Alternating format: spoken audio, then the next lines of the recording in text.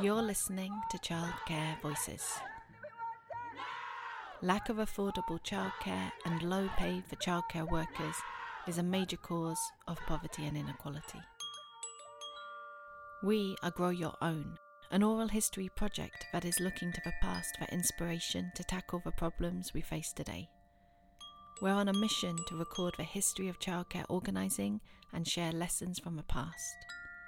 We've brought together a group of people who are all affected by childcare in some way to research the historical roots of the issues they face.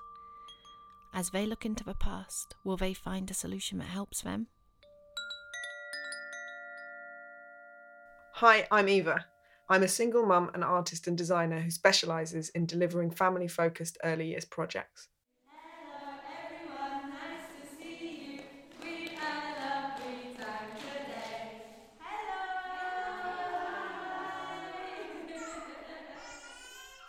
Over the last 12 years, I have set up a number of early years projects, including Forest Kids, a weekly parent-led outdoor stay and play session exploring the Hackney Marshes, Kids Kitchen, young families cooking delicious food from scratch together, and Play Build Play, a not-for-profit company co-designing and building early years environments with a range of communities and organisations, including housing associations, community centres and museums.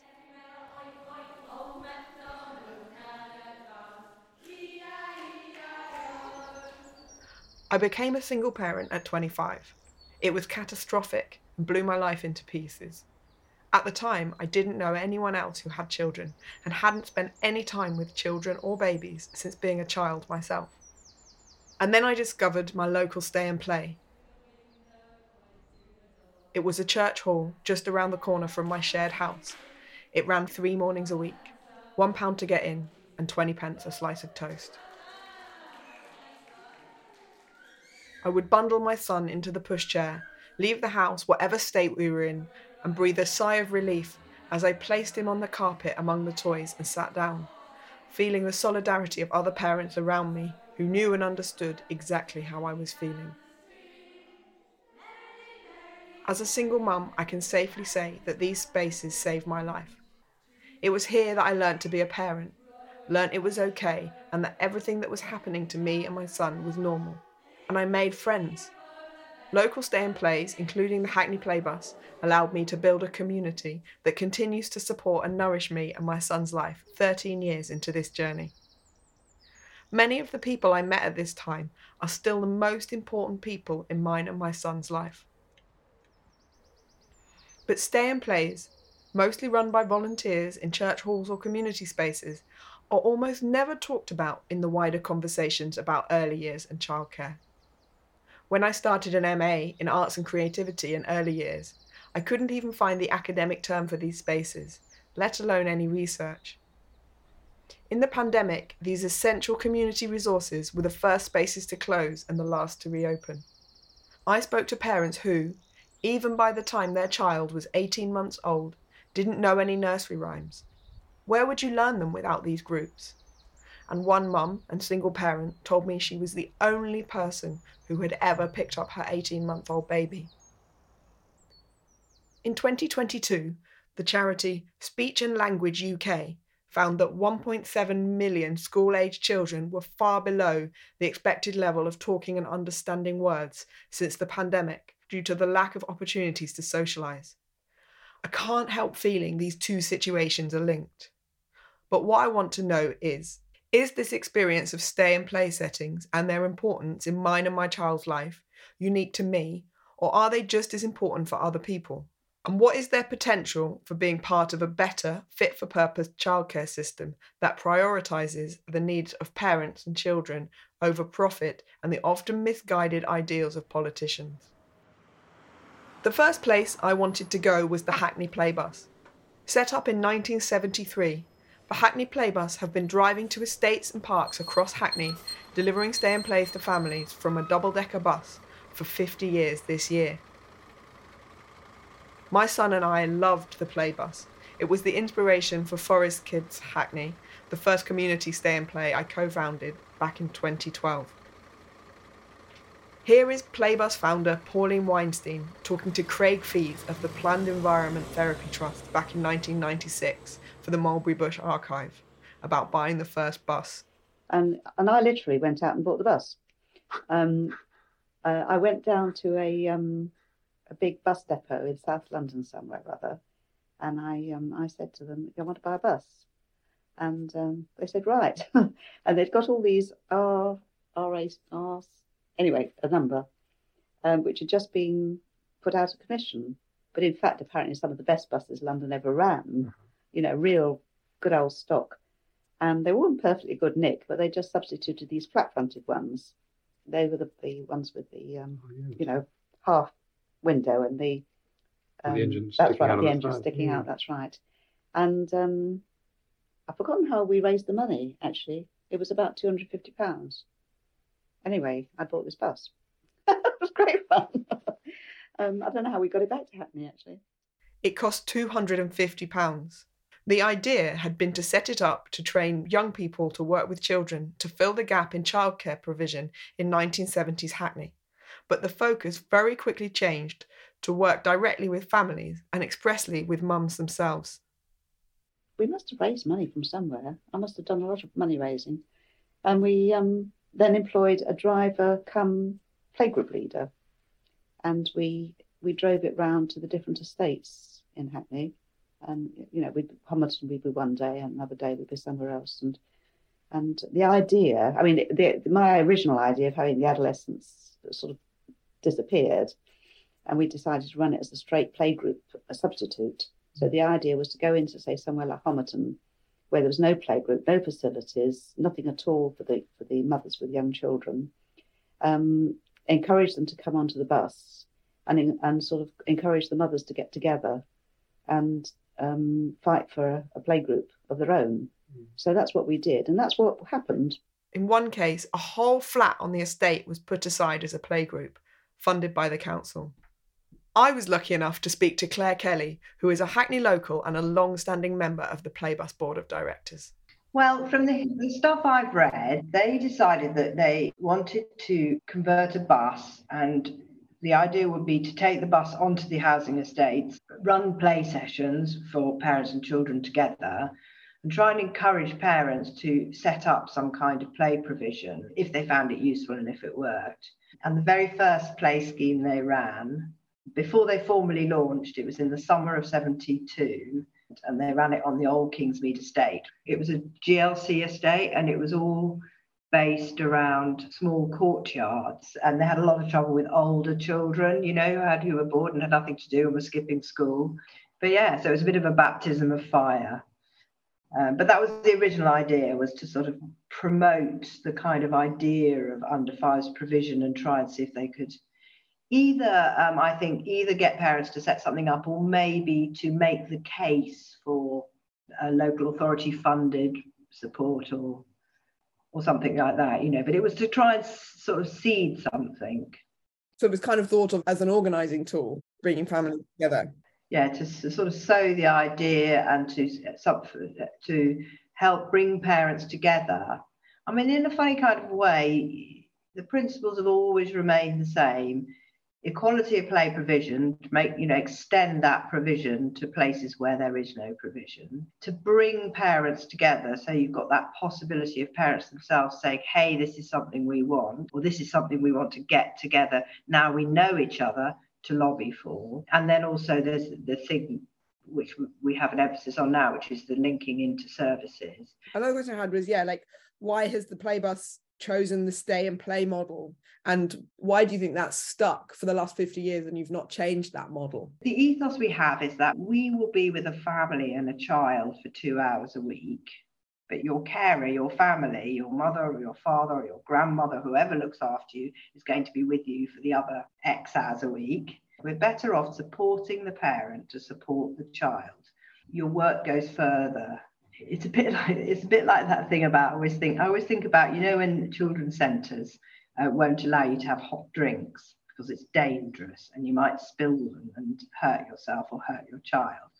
And my feeling about something like that is, isn't it better to have hot drinks, which are nice and comforting, and talk about how to have hot drinks safely around a child? Because as soon as that child goes home, there's going to be hot drinks all the time, everywhere. So isn't it better to have the conversation about how we can have a child under 5 and a hot drink in a safe way than to say no? Yeah, that's very much the ethos of the staff, so support the parent, because that way they're best able to support their own child, and they're going to be with the child for a lot more hours than we are. So Yeah, what impact have you seen the play bus have for individuals, for communities, however I guess you choose to define them, and for Hackney as a whole? You can tell that on a very personal level there's a huge impact. I mean, not of course for everybody who attends, but for a lot of people, So we certainly have evidence that there are parents who live in hostel accommodation who have made friends at the play bus, who live in the same hostel but had either previously not known each other. Big hostels are quite hostile environments. You kind of keep yourself to yourself because you don't really know who anybody is, and some people are carrying quite a lot of sort of shame or confusion or just depression, really. So, I definitely know that there are situations where, or on the families who live on the same estate, who have children of the same sort of age or live in the same hostel, etc., who just didn't know each other. So they're neighbours, but they didn't know each other. So I know that there's been plenty of feedback we've had about friends. And we've also been able to help in some cases by doing things like finding, if there's somebody who's got not very good English, we'll go out of our way to find somebody from another session or a volunteer who speaks the same language and, get them to come along and do a bit of interpreting and that kind of thing. So, in Hackney, I think we've just started working a bit more closely with Hackney Council, and we've now got a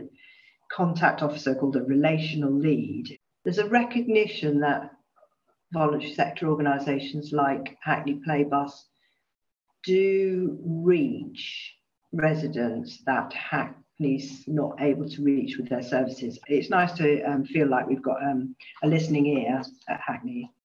I loved the welcoming, non-judgmental and supportive atmosphere the Playbus always manages to create.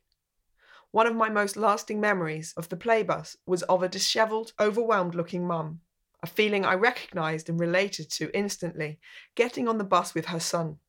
One of the play workers, on seeing her, gently approached and asked if she would like a cup of tea. I've never forgotten the look of relief on this mum's face on being seen in that moment. I know she was able to be a better mum and her child had a better day because that one small gesture told her it was all okay. You've been with the Playbus 17 years. Have you seen a change in the way that you're valued over the years by funders and by attendees? When I started the Playbus, it was Sure Start time and we had lots and lots of Sure Start funding. It's gone sort of downhill in terms of that kind of commissioned support for what we do ever since then, and now we wouldn't get anything like that. I mean, even 10 years ago or so, I was still able to get some commissions to deliver because it was outreach, wasn't it? It was great. It was outreach. It was gathering together families who perhaps weren't close to children's centres and weren't accessing services. So that sort of commissioning thing, it's just been on a downward slope, if you like, from when I started. And now nothing like that. Now it's all just looking for grants. It's sort of on the goodwill of funding bodies rather than from government policy. Yeah, very much so. I look for a funder who's interested in early years or interested in supporting communities, bringing communities together, supporting some sort of health, making people healthier, making people a bit more active, like it is hard work really, because yes, we're not being sort of valued as a provision. We're just fighting for something we believe in. And because we do get an immense amount of very positive feedback from the people we work with and the people we support, so we know that what we're doing is worthwhile. Yeah, I mean, that's one of the things that's always interested me. I think that's why I'm also so passionate about this quite niche thing, is because, yeah, all the parents that I talk to understand how important it is because they all went and they were all like at a time when your life is like blown apart that having a space where like people understand and you can go just really helps you get through the day to day of this, albeit good and exciting, but kind of catastrophic thing that's kind of happening in your life 24 hours a day, that you're just, like having to readjust everything you've ever done. But I've always found it really interesting that it's not talked about. All parents know how important it is, and the few people who run these types of sessions know how important they are, and then nowhere else are they talked about. And I think the down the line benefits, if you did quantify them, they're huge really, because if you're dropping a child off at a nursery and picking them up, you're not really going to meet anybody, but the parents you meet, they become your mate throughout a lot of the journey when you have children. It's, and that the spin-offs for that, of having somebody you could, because then you start doing that thing about, well, you're going to pick up my child on a Tuesday and a Thursday from school, from primary school, and I'm going to pick up your child, and we'll take them back to our house, and you can work a bit later that day. And that's the beginning of so much. And I've got a hospital appointment, and can I drop such and such off it? That's, so much value added, really, that it is extraordinary, really. Possibly partly because they are principally women's spaces. And so they don't get valued, or they don't get written up in the same way, because all those stay in place were very much sort of women's spaces. So that immediately means that they don't get sort of valued in the same way, or shouted about in the same way, I think. I mean, the economic value of it is huge. It's just frustrating that they don't see it in that way, or calculating in that way, But there'll always be a need, won't there, I suppose, for parents and with young children to get together and provide each other with mutual support, and in a nice environment. It's good for children to sort of meet other children, all that kind of thing. So, yeah, there'll always be a need, yes. As a single parent, my community is everything, especially if you are an extrovert like me. I have built my entire career around making and designing spaces for early years, focused on the stay and play model. It's my passion. While my peers often describe what they do in terms of working with children, I always say I work with families. The youngest children almost always come with adults in tow. In 2022, I started the Leander Centre Stay and Play in Deptford, South East London, a weekly sensory play session for local families. Using objects and equipment designed by Play Build Play, my ambition for this group was to offer babies, toddlers and carers the opportunity to play, explore and learn together while making friends. Two of our regular mums, Laura and Gemma, kindly agreed to chat to me for this podcast and tell me about their experiences. I started by asking them how important stay and play spaces have been for them as parents and carers. I didn't realise how important they were going to be, and you'll probably feel the same. When I was pregnant and even 6 months postpartum, I thought, I can just stay at home with her and just, take her to the park, and you don't really think that far ahead until they're starting to move around and be more interested in things. And that's when you have to start thinking outside of what you have access to at home. I've built up like a yellow pages now of various things that I can take her to, but it wasn't until I started to coming to these types of groups that I realised how important they were for not just Thea's development, but for my own mental health, to get out, to talk to other mums.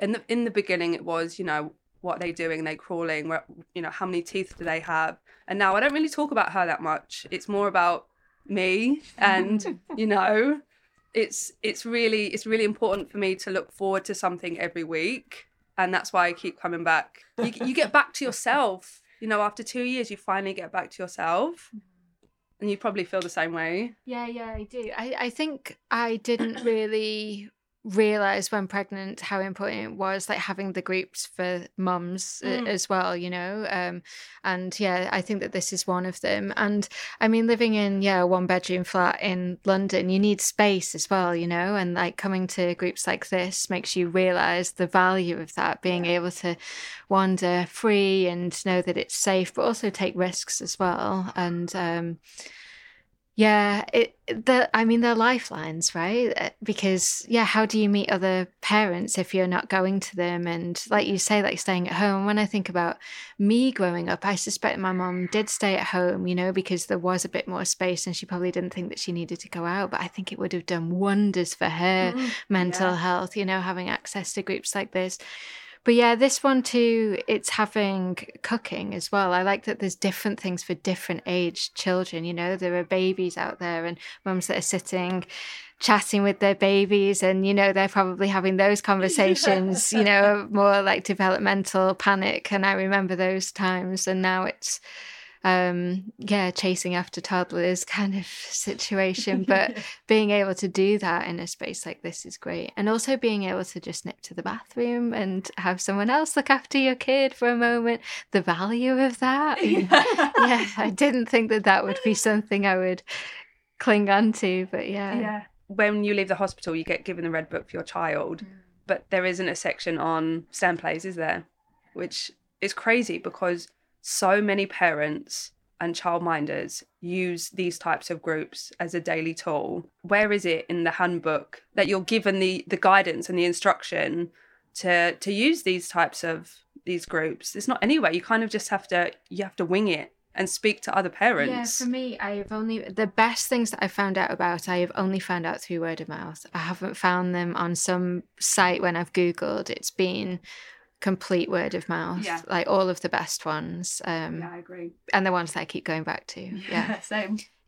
I think you said last week how nurseries are this thing, and about nurseries, but they can't go there until they're a bit older. And you don't know about stay and plays, like even the concept stay and play. I feel like I'd heard of it, and I can put two and two together, but to actually know how they function, I don't think I knew at all until coming. Yeah, I see a stay and play as that parent role being significant within it too, and the sort of like coming together, winging it together in a way aspect. Yeah. I also asked how Laura and Gemma found becoming parents in the first place. I found becoming a parent really lonely. None of my friends had children, and I think they just thought that I was just getting on with it and that it was okay for them to sort of text me every now and again or ask me if I wanted to go for coffee or brunch, and you can't do any of those things if you have a child that's over 6 months old because they don't want to sit there in the high chair. So I found it really lonely, and I think that's why I put so much value on groups, and in particular this group, because I'm surrounded by like-minded women that I don't necessarily have in my friendship groups anymore. Yeah, it's completely isolating, I think, becoming a parent. And even though I heard that, like, it still don't think I was prepared for how I would feel with that. And I had a C-section, and my partner was off work for a really long time. Like, he was able to take time off paternity leave. I still remember him going back to work at something like 8 weeks. I'm so lucky. I was terrified. Like, what am I going to do? What am I going to do? You know?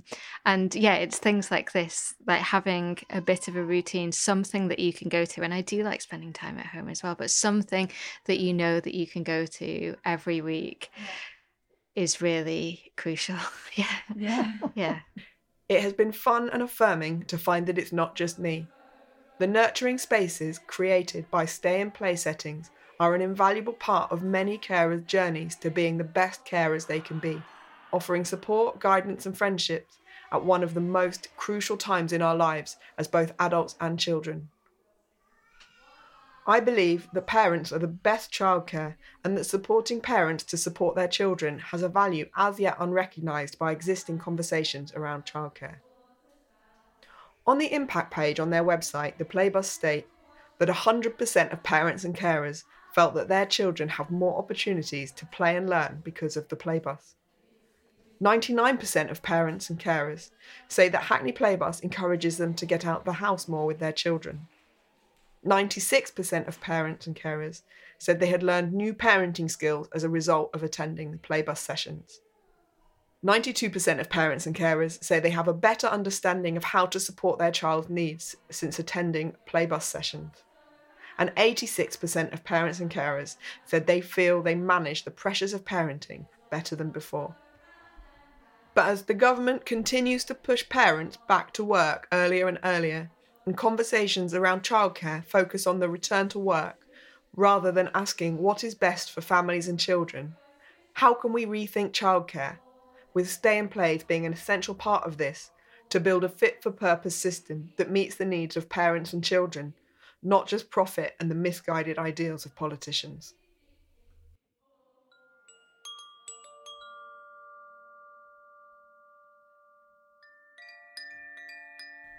You've been listening to Childcare Voices. This episode was written and produced by Eva Freeman.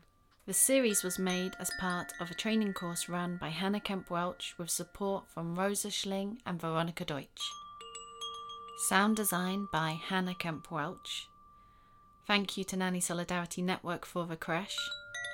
The Grow Your Own Oral History project is run by On the Record and funded by Trust for London. Find out more at on-the-record.org.uk or follow us on Twitter at growyourown_OHP.